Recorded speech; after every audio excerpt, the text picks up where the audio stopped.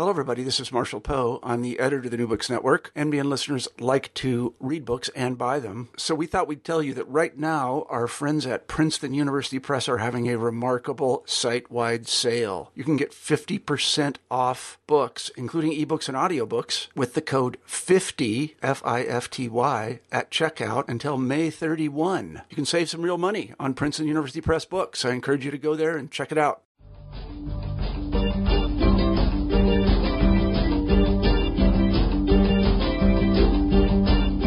Welcome to the New Books and Philosophy channel of the New Books Network.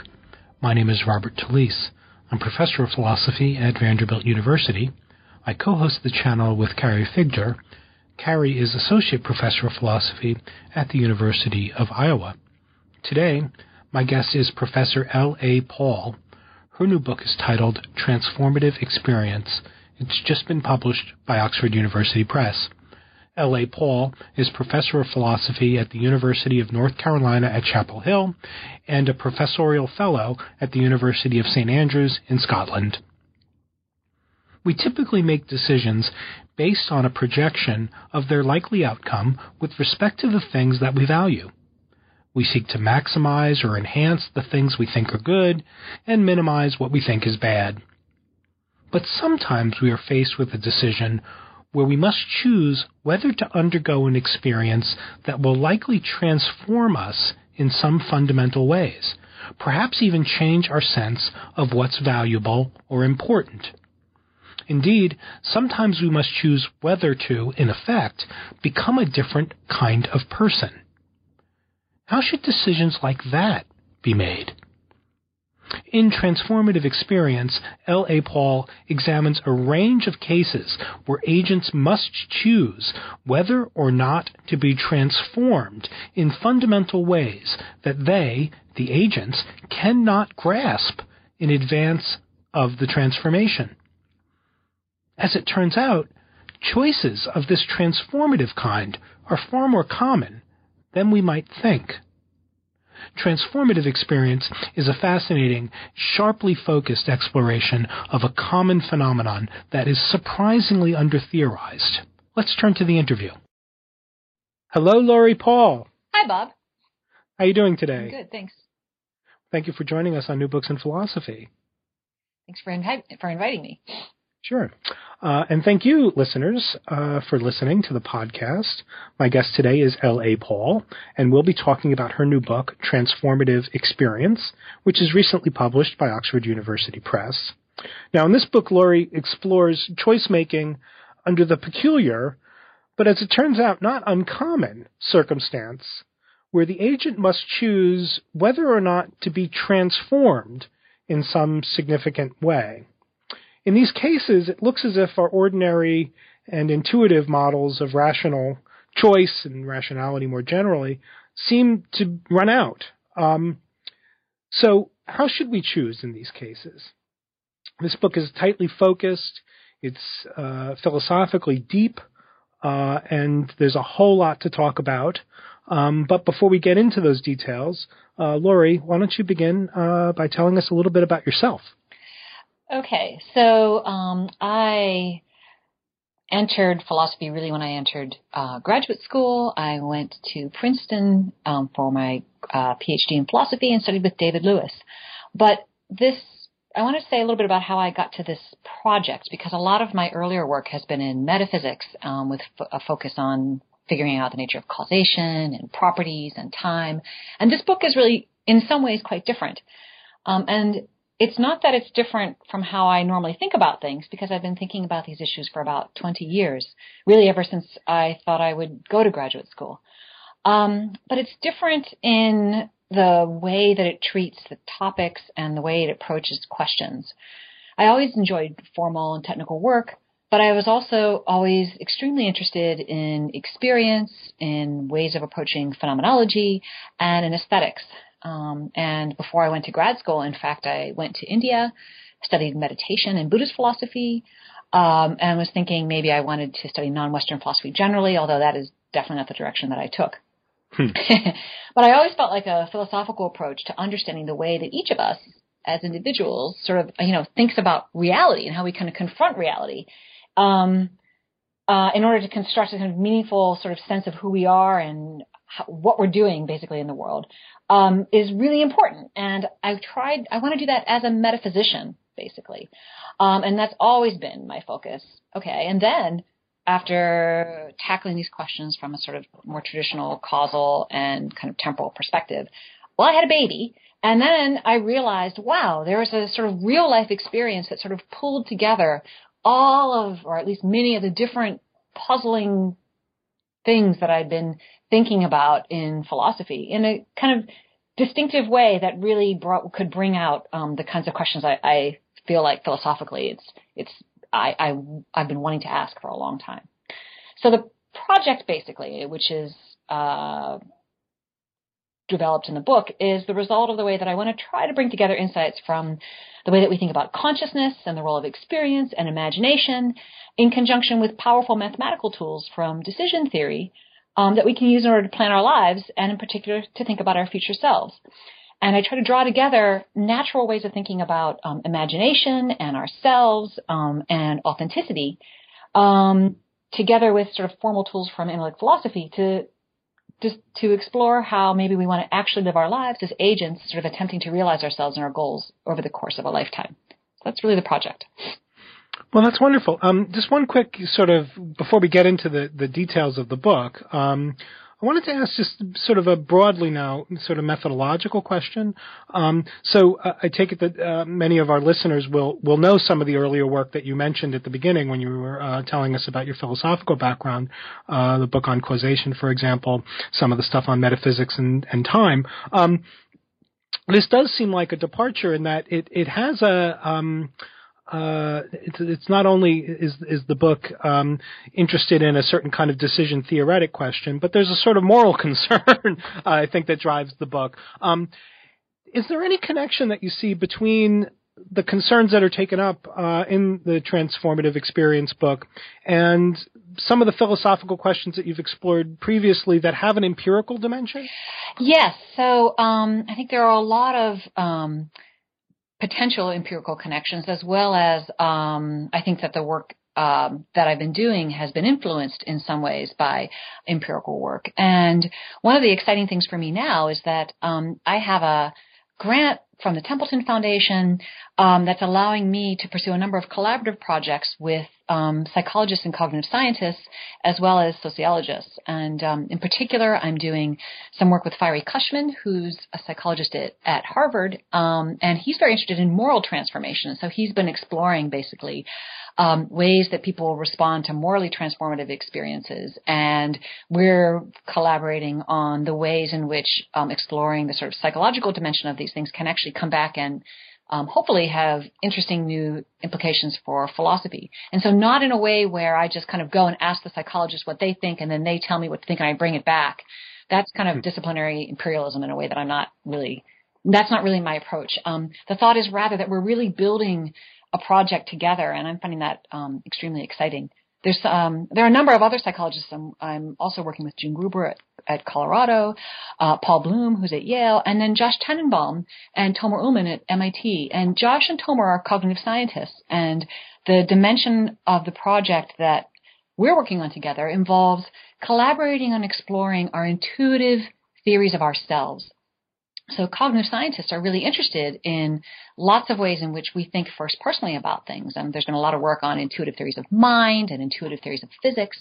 But what I'm really interested in, and I think what Josh and Tomer are interested in, is thinking about how we might model our future selves and how we think about who we're going to make ourselves into and how we try to act and sort of control what we do in order to develop ourselves in particular ways. And so I think that's also empirically and formally a really exciting development.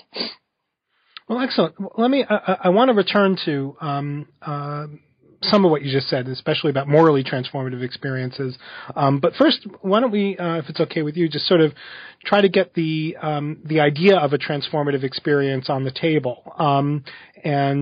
So this will sort of lead us into just the way the book begins. So the book begins with a fanciful sort of thought experiment, and then develops it further by looking at a well-known but nonetheless fanciful thought experiment. I'm thinking particularly of the way the book begins with a thought experiment involving vampires, and then gets further developed by a reconsideration of a familiar thought experiment from Frank Jackson and his color scientist named Mary. Can you run us through just sort of the general contours of the idea of a transformative experience or the kind of choice we have to make under those conditions? Sure. Let me start out. I'll give you a couple of quick definitions, and then I'll give you the examples to see how to work with them. So I introduced two notions involving transformative experience in my book. I talk about an epistemically transformative experience, which is an experience that teaches you something you couldn't have learned without having that kind of experience. And there the thought is that the kind of experience you have teaches you what it's like, and by extension giving us new abilities to imagine, recognize, and cognitively model possible future mental states for yourself. Then a personally transformative experience is an experience that changes you in some deep and personally fundamental way, perhaps by changing your core personal preferences or by changing the way that you understand your desires and your perspective. And what I'm especially interested in then are experiences and choices concerning those experiences that combine the epistemic and personal dimension. So what I take transformative experiences to be then are experiences that are at once epistemically and personally transformative. And then there's a question with how we make decisions to undergo these kinds of experiences. So I'll give you a couple of examples, the ones that you mentioned, the vampire case and the Mary case, just to see maybe how this would work. Okay, Great. So now I'll give you the vampire case first. Imagine that you have a one-time only chance to become a vampire. So the idea is with one swift, painless bite, you're permanently transformed into an elegant and fabulous creature of the night. And suppose that all of your friends, all the people whose interests, views, and lives are similar to yours, have already decided to become vampires. And all of them tell you that they love it. And this is because you get this amazing new range of sense experiences. You look fabulous in your black clothing. You're incredibly strong and fast and powerful. You're immortal. We can also say, just to allay some of the obvious moral worries, that vampires today, drink blood either from blood banks or they drink blood from humanely farmed animals. So they're not going out and murdering people. Right? It's just a chance to become an entirely different kind of person. So I take vampires are people too. Now, when you talk to your friends and relatives, they say things like, I'd never go back, even if I could. Life has meaning. It has a sense of purpose now that it never had when I was human. They say, wow, it's fabulous, but I can't really explain it to you. You are merely human. You have to become a vampire yourself to know what it's like. All right, so that's the example. And the question that I pose in the book is to say, well, look, would you do it?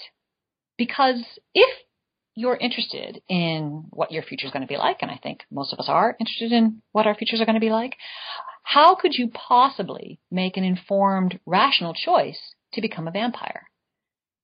And the reason why I think this is a problem, because you can't know what it's like to become a vampire until you become one. So given the definitions I gave you earlier, the experience of becoming a vampire is transformative. That is, it's an experience that's both radically new, such that you have to have it to know what it will be like for you, and it's going to change your core personal preferences. So if you can't possibly know what it would be like before you try it, and you can't possibly know what you'd be missing if you didn't, how can you rationally choose to do it?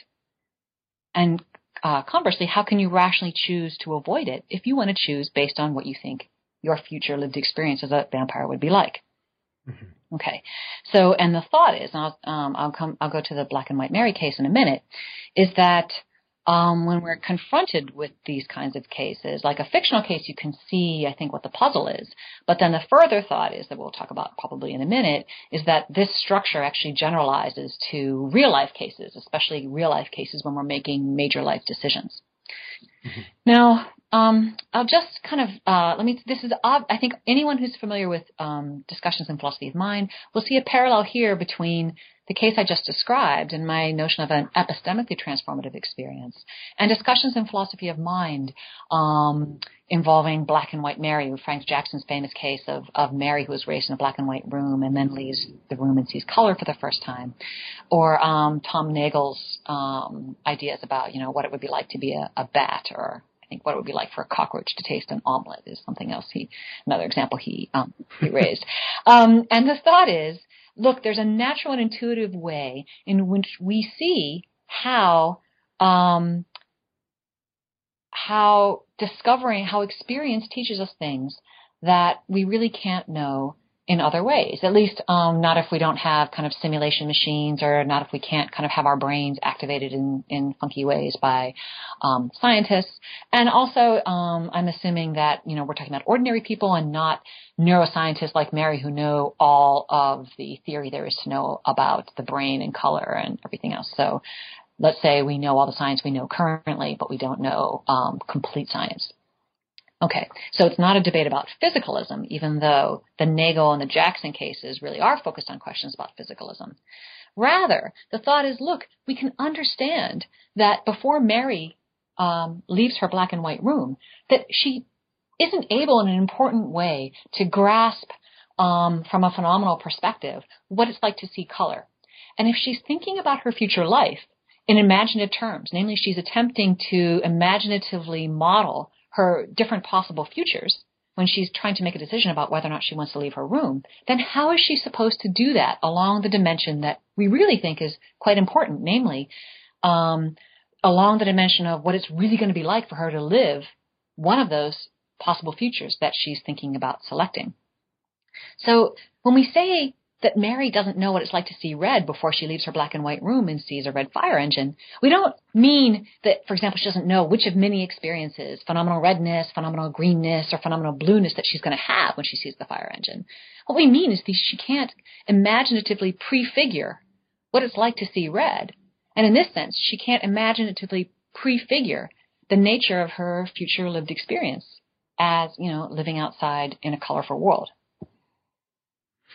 Right. So great. And I take it that the Mary case will be familiar. So can you say a little bit more though about sort of what you've been hinting at, which is that our standard models and maybe even our intuitive sense of rational decision making sort of will fail in these kinds of cases. Then I'm going to ask you to tell me more about the ways in which the structure that seems obviously at work in the vampire and the Mary case actually generalizes. I'll ask you about that in a minute. Tell us a little bit about how our sort of conception of rational choice making isn't going to be of help in the vampire or in the Mary case. Okay, great. So there are two, I think, really interesting issues for basically a kind of normative theory of rational decision-making. And I say normative in the sense of when we want to try to think in formal epistemological terms of a kind of first-personal decision model where we're looking to identify what the gold standard is for acting, namely, how should we in principle make our decisions? There are two problems raised, I think, by transformative experience. The first problem involves, and it's, I think, apparent with the Black and White Mary case, the situation that the agent is in before she's undergone the transformative experience is one where I think it's easiest to say she just lacks a value function.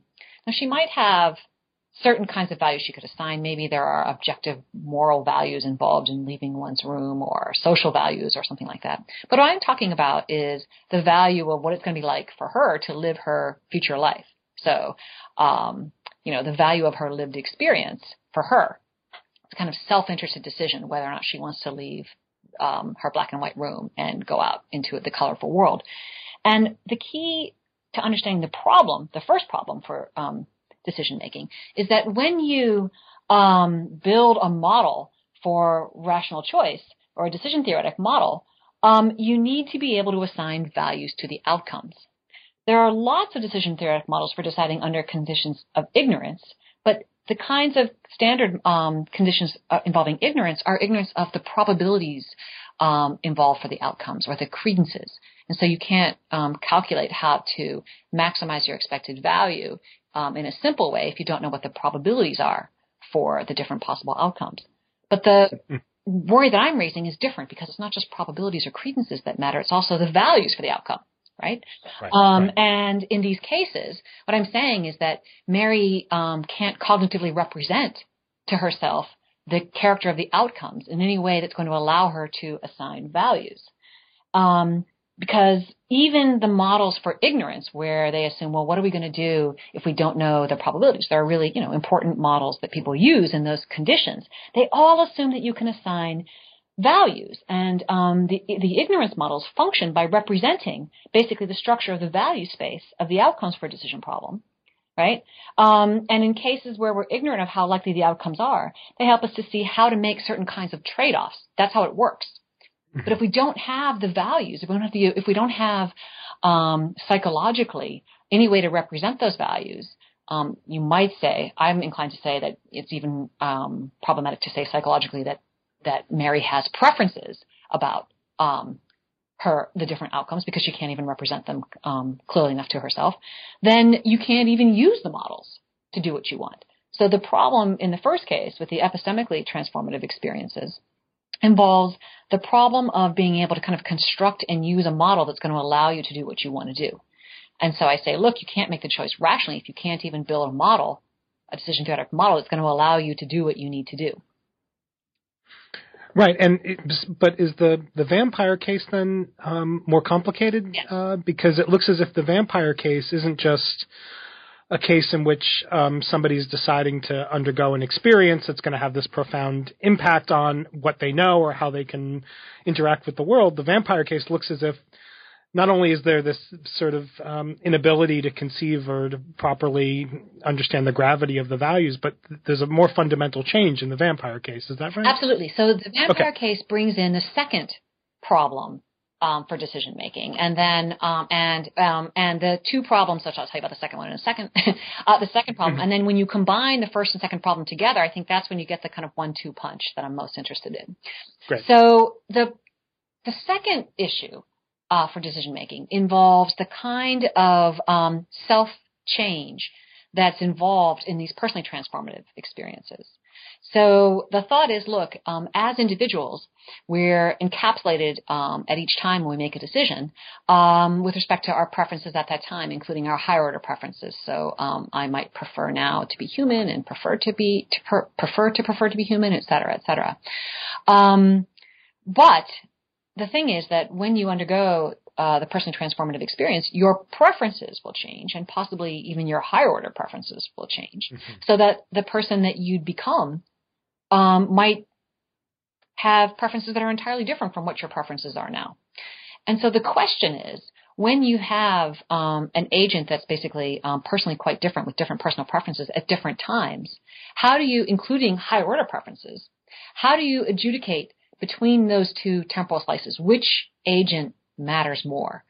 So, and this has been discussed in the decision theoretic literature, but I think it's been discussed in highly stylized cases where the thought is, well, if you have these two different sets of preferences, the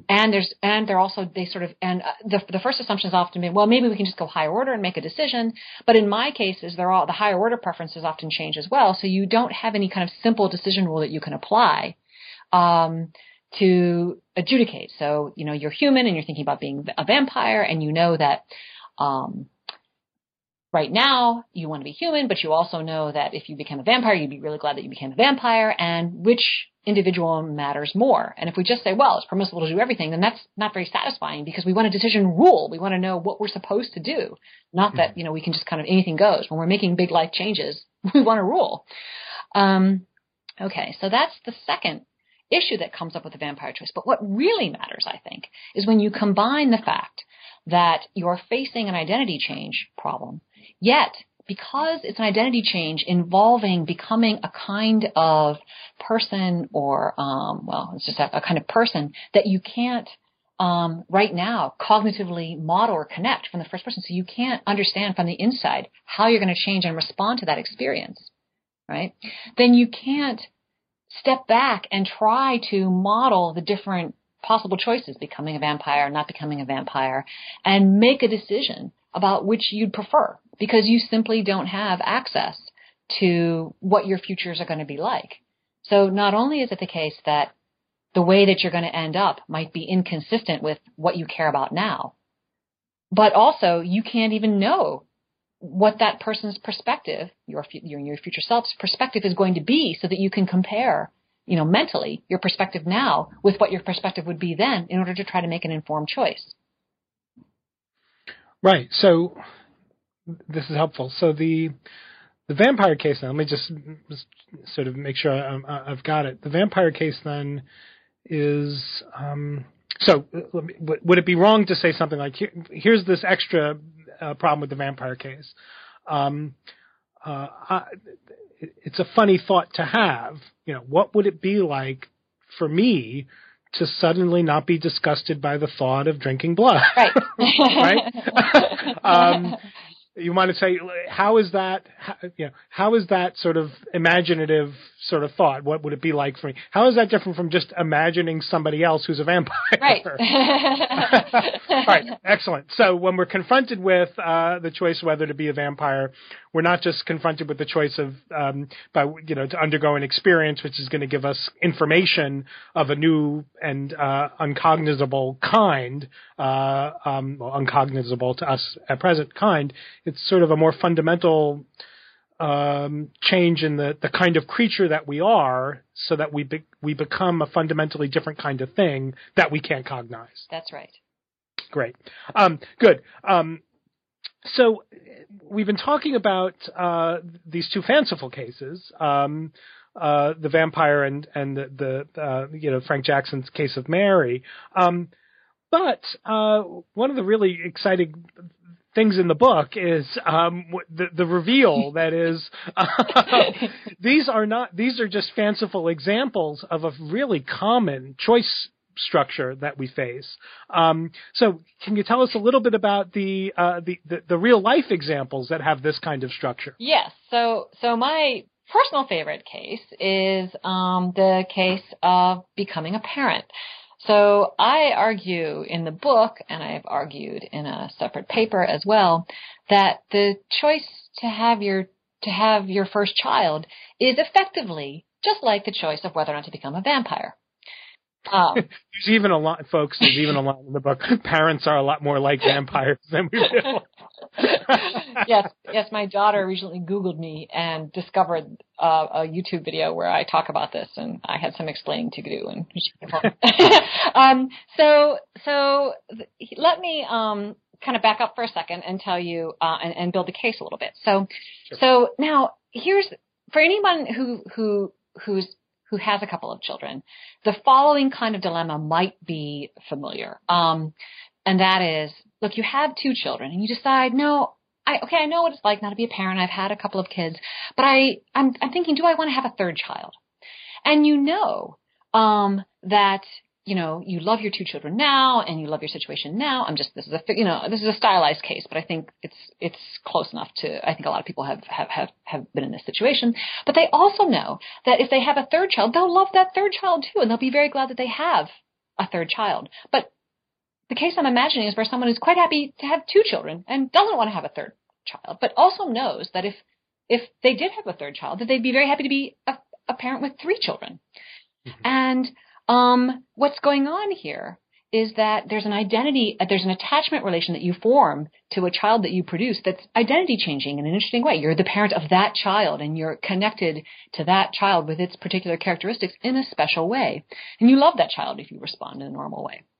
And you can think of that kind of dilemma as a version of the personally transformative choice, the case I mentioned where the decision problem is where here you are as an agent before you make a decision, you have your preferences and so you prefer to have two children and you prefer to have two children. But if something happens and you have a third child, that you'll prefer to be someone with three children and prefer to be someone with three children, and et cetera. That kind of case is not far-fetched. Many people are in that situation. And the question is, well, look, is there some kind of rational way of deciding whether or not to have a third child? And it seems like there isn't a straightforward answer. And that's even when the epistemic questions are sort of set to one side. Okay. So now let's back up. Let's say you have no children. My argument, basically, is that, look, the process of sort of physically, as a woman, growing inside a child inside you and producing that child, I think is an incredibly distinctive physical process. It's a very human and gritty process, and it involves experiences, I think, that one really can't have in any other sort of ordinary situation. And then I think that's one part of physically producing a child. But then there's just being a parent of a child. And in the book, I talk about a child that you've produced, although I think that there's a different version of the case for people that adopt children. Mm-hmm. But in the case I'm thinking about, you physically grow and produce a child inside you, you give birth to the child, and then you parent the child. And the ordinary way that people respond to this, to being in this situation, is to become very personally attached to the child that they produce. So the thought is that standing in this distinctive parent-child attachment relation, it's a distinctive loving arrangement, is both epistemically transformative. It's a kind of experience that is very distinctive and isn't, in the relevant sense, like other kinds of experiences we ordinarily have. I don't think it's the same as, having a little sister. I don't think it's the same as having a cat. I think it's distinctively different in important ways. And it also changes us first personally. It's personally transformative as well. And if that's right, then the choice to become a parent for the first time is, like the vampire case, both epistemically and personally transformative. So that rational problem I mentioned with the second kid to third kid situation is embedded in the first situation I mentioned. Namely, you can't, I think, cognitively model forward how you're going to respond to being in this basically deep and fundamental attachment relation to this child that you produce. And because it's going to change your preferences in all kinds of ways. I think that you have to have the experience to be able to know how significantly it's going to infuse into your life. And these personal preferences that you have after you produce the child are really going to be quite different. I think many people reflect quite differently on how they organize their lives, on how they think about their careers, what they want to do with their lives, how they spend their time. All of those things are really dramatically different after you produce a child. So the thought is, look, the same structure that you see in the vampire case is present in the choice to have your first child. And that means that the same problems arise. Namely, how are you supposed to construct a decision theoretic model where you can look at the different possible outcomes, assign them values, and then calculate how you're supposed to maximize your expected value in this situation? How are you supposed to do that? You can't perform this task because you can't construct a model that will allow you to get the answer that you need about how to maximize expected value. And therefore, you can't make the choice rationally if you want to make a choice to have your first child based on what you think it's going to be like to have the lived experience of being a parent. And if you can't make the choice rationally, it also seems that you can't decline on rational grounds. So we're condemned to a kind of irrationality. Is that right? Well, I absolutely think that's right. You can't decline based on thinking, well, I know what it would be like to be a parent, and that's not something that I want. Right? Because I don't think you can know. Just like you can't decline to become a vampire because you know what it's going to be like to be a vampire and you know that's something you don't want. What I say is that it's not rational. I wouldn't go so far as to say it's irrational because I think basically there's no model. So it's just not apt to call it a rational choice. I do have suggestions, which maybe we'll get to. Sure. But I'm not sure that any of my suggestions are really especially satisfying, to be honest. So the decision about whether to become a parent is one of these sort of transformative experience kinds of cases. In the book, you also talk about cases that I take it are more analogous to the Mary case, with people who were born deaf and deciding whether to undergo surgery and that will enable them to hear. That's right. So another kind of case that I think there are a whole bunch of, I basically think that most of the big life decisions that we face end up being both epistemically and personally transformative in the way that I'm thinking. I think, for example, end-of-life cases are very much like this. So problems come up with advanced directives, for example. But that's right. I talk about interesting cases involving certain kinds of disabilities. And I talk about cochlear implants. And there's another sort of more general case one might think of. Imagine someone who's congenitally blind, and they're a congenitally blind adult, and they have the opportunity to undergo some kind of retinal operation that would allow them to become sighted. And I think if we want to think fancifully, we could imagine that neuroscientists develop a new chip that you could get implanted in your brain and would give you a sixth sense capacity, like a new kind of sense capacity, different from the 5 senses that we already have. But the catch is you would also lose one of your sense capacities. Mm-hmm. Maybe you don't know which one you would lose. Maybe you just lose something like your sense of taste. And I think that's a way we can kind of try to understand what the situation would be like for the congenitally blind adult. Because it's not like always just a win-win. It's not like, oh, well, more information is good. That is not how these things work. Right. Because there are always significant trade-offs, first of all. Just how the brain works would involve significant trade-offs. And second, there are these personal trade-offs, because if you are an adult and your dominant sensory modality is not seeing, but is, say, hearing or some other sense modality, you've almost certainly built your identity around whatever your dominant sense modality is. That's how people respond to having these kinds of disabilities. The way that you understand and process information, the way your brain has formed, has been determined in part by whatever your dominant sense modality is. And so we're talking about a dramatic experiential difference in the way that you would live your life if you decide to gain a new sense modality. So then it's basically a version of the fictional case I just described, where, look, you're going to lose something, maybe your sense of taste, even when you gain this really cool new sense capacity. But we can all see how just telling me someone being told they're going to get a new sense capacity doesn't give them the kind of information that they want about what it's going to be like to have that sensory capacity, because descriptive information just doesn't cut it. We want to be able to grasp it basically phenomenally. Right. So, you at one point, sort of later in the book, you cast the sort of problem that you're putting your finger on in these cases, and noting their perhaps unexpected how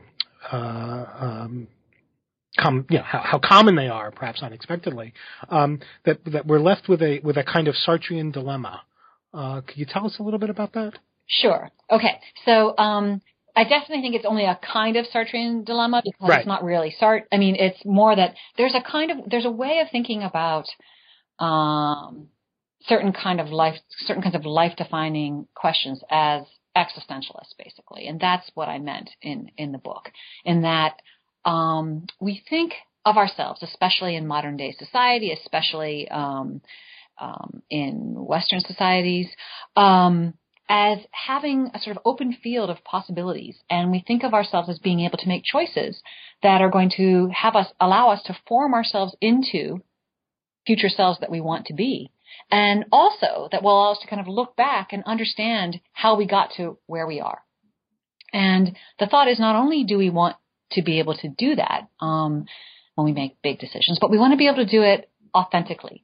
Namely, we want to be able to do it in a knowledgeable sense, by being able to imaginatively and properly forecast, at least with respect to the dominant relevant dimensions of the future experience, what our future selves would be like if we decided to undergo various kinds of experiences, like become a parent, or become a lawyer, or become a philosopher, or travel the world. And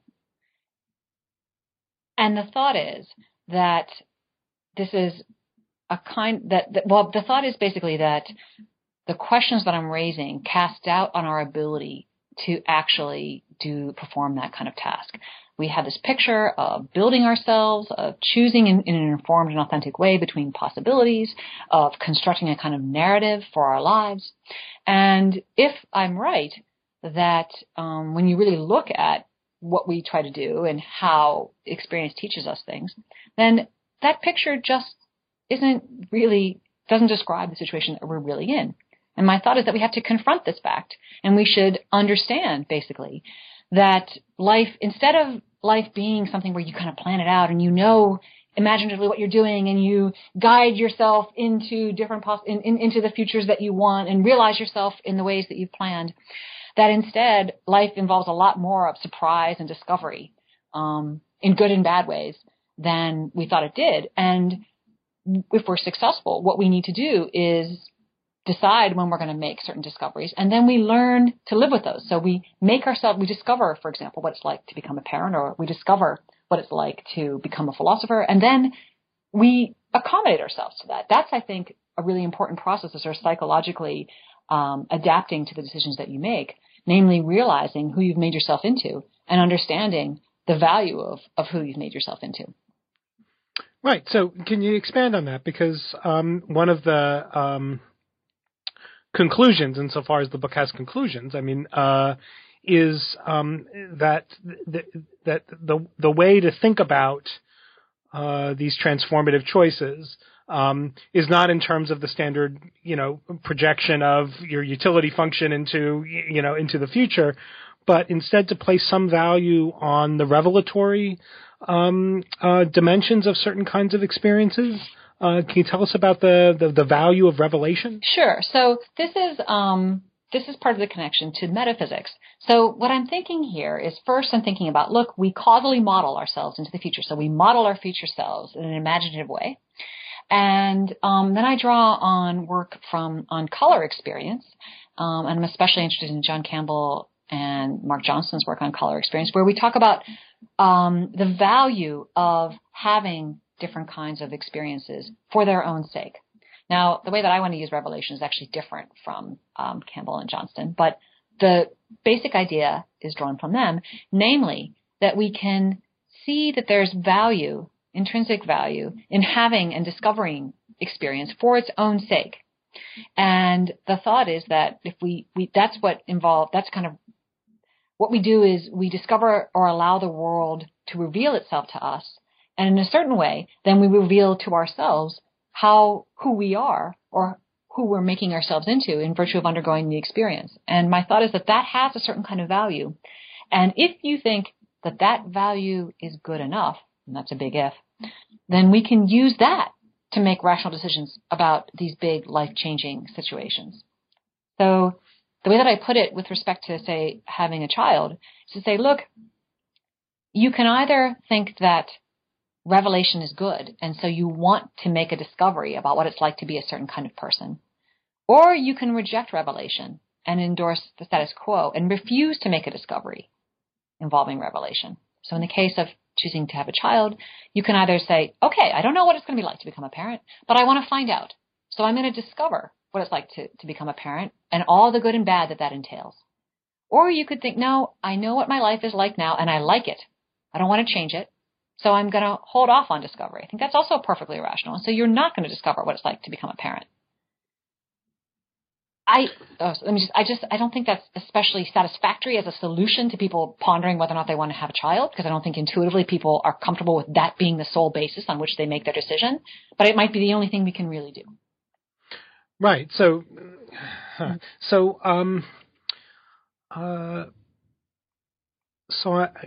the suggestion then is to think of these choices. Let me see if I'm getting this right. The suggestion is to think of these choices not as an opportunity to pursue or try to maximize some particular value that we project might be inherent in those experiences for us as the creature who has a given set of preferences and all the rest, but to see these experiences as sort of invitations to strike out into the unknown and to become the kind of person who's willing to do that kind of thing? The thought is that if you have a preference for the value of revelation, then you can choose based on those preferences. In other words, you can prefer revelation or you can disprefer revelation. And so the way to build the model and the relevant outcomes and and to assign values to the outcomes can involve revelation, namely the value of discovering the values of the lived experience that you'll end up undergoing, or the value of refusing that, namely keeping the values that are familiar to you. So the thought is that when you build your model, you have to be really careful about which outcomes you're assigning values to and what you're using to construct your assessment of what the expected utility is for some particular act. Right. That's a little bit different, right? So it's like you know, if you prefer to discover revelation, then you prefer to find out what it's like to be this kind of person. Right. Yeah, good. This is a real great puzzle.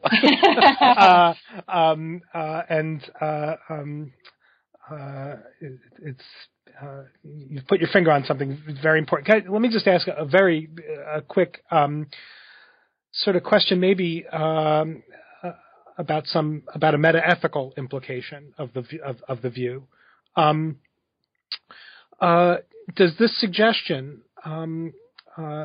require us to think that certain kinds of experiences have a value that isn't to be measured in the ways that a utilitarian might ask us to think of the value of experiences? That is, are we required to think that some experiences have value? You said earlier intrinsic value, but do you mean value that's not derived from the quantity of pleasure or pain that's produced? Okay, so there's a way in which, that's right. So the way that I'm thinking about value, it's not anti-consequentialist, but it's definitely anti-hedonic. I just don't think that the way to flesh out the values of lived experiences is just about quantities of pleasure or pain or happiness or sadness.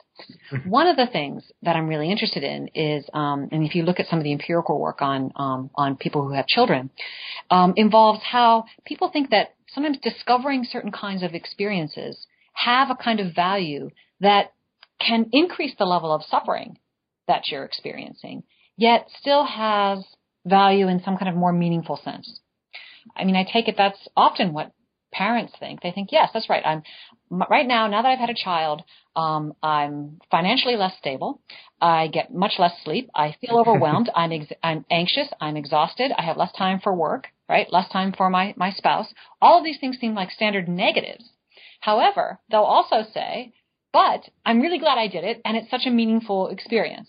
So how does that comport? Well, one way to make sense of that is to say, well, obviously, there's another dimension of value here that we need to be able to respect. Now, if we can identify what that is, that I think is consistent with the kind of consequenceless picture. It's just not consistent with the kind of simple picture where it's all about pleasure or pain.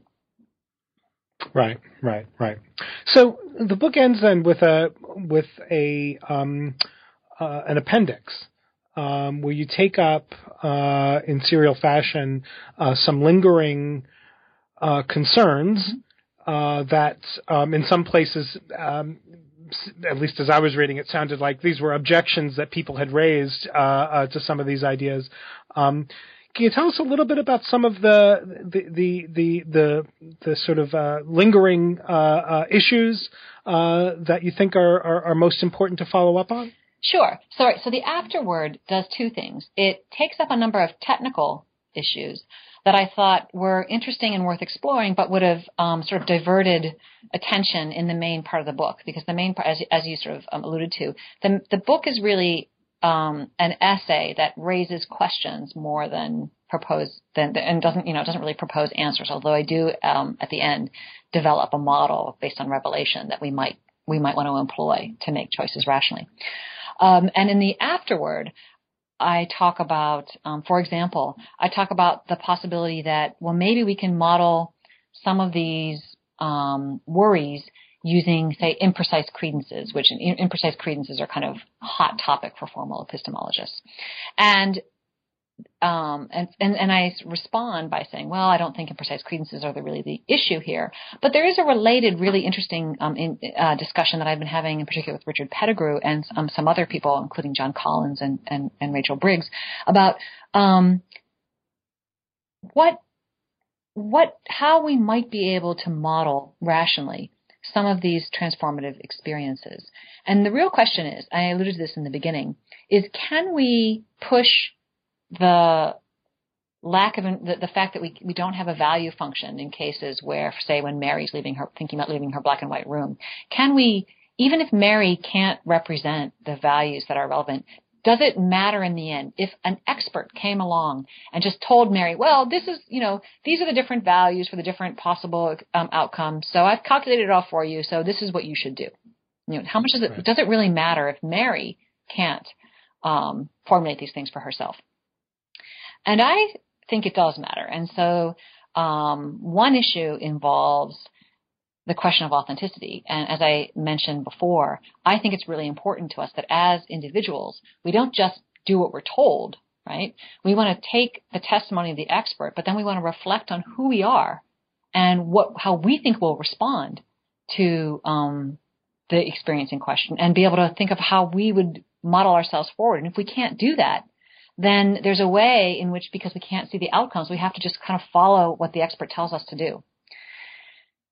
I don't think that we're in any kind of scientific situation where, in fact, we would have the information that we need, so that there is no expert advice that's good enough as it happens. But even if there were expert advice that I think that was actually good enough, that could tell me in my situation, right, what the outcomes would be for me if I underwent underwent the experience, I think first there'd be a problem with authenticity, because I wouldn't be choosing to form my future in the informed way that I think we should. And there's a second problem. And the second problem is that, this actually came out in a debate I had with Paul Bloom, that when I'm making my choice before I undergo this massive transformative experience, I care about certain things. And if the expert tells me, oh, well, once you've undergone the experience, if you do this, if you take choice, behind door A, you'll have a utility of 10. And if you take, door B, you'll have a utility of 5, right? What I don't know is who the person who's gone through that door is in a certain way. Is that person still who I am now? Right. Or is that person, to all effects and purposes, a vampire? Mm-hmm. And so if I don't know that, then I don't know. And the expert doesn't know that either. The expert just has just assessed the different people behind the doors and given me the answers, right? And so I haven't solved the problem just by knowing what the results will be, just by knowing the utility values, because I can't perform that intuitive first-personal modeling to be sure that as I morph into the person behind the door, that I'm still me in the sense that matters. Right. So you've been very generous with your time, Laurie. I wanted to make sure we had time just to follow up on some of what you were just mentioning. So I imagine that this book is already generating a lot of discussion. And so are you planning to follow up on some of this stuff with further work? And if so, where are those discussions taking you? So the Journal of Philosophy and Phenomenological Research is doing a book symposium, and oh, great! Yeah, it's great. And Richard Pettigrew has written a comment, and Elizabeth Barnes and John Campbell have are all contributing. So that's a really nice. I think it's going to be a really nice discussion, and would be of interest to anybody who's interested in the project. I also am working on developing these ideas. So I was emphasizing, as we talked about, imaginative connections to our future selves. I've got all these empirical projects that I'm collaborating with psychologists and cognitive scientists on. And so there's another book in the works, basically. And the second book is going to be all about how these issues, I think, connect really rather deeply to our notions of causal and temporal experience, and how we think of ourselves in anticipatory ways, and how we can make sense of who we are, but from a very kind of contemporary analytic perspective that's also empirically informed. Well, wonderful. I'll definitely keep an eye out for the for both of those things that you mentioned. The PPR issues sounds like just the people involved are great. So it sounds like that'll be wonderful. There's one more thing. The book. I'm sorry. Yeah, sure. Oh, and there's also There's also a Res Philosophica issue, a special issue of the journal Res Philosophica that's devoted to this topic as well. That's where the paper, What You Can't Expect When You're Expecting, is coming out. Which should win an award for just the title.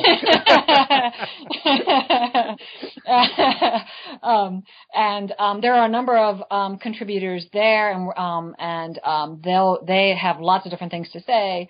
There's a lot of interesting people contributing to that as well. And so if people are interested in the topic, that would be another place to look. Well, that sounds wonderful. Laurie, you've been very generous. Thank you so much for appearing on New Books in Philosophy to talk about your new book, Transformative Experience. Thank you for having me. You've been listening to my interview with Professor L.A. Paul of the University of North Carolina at Chapel Hill.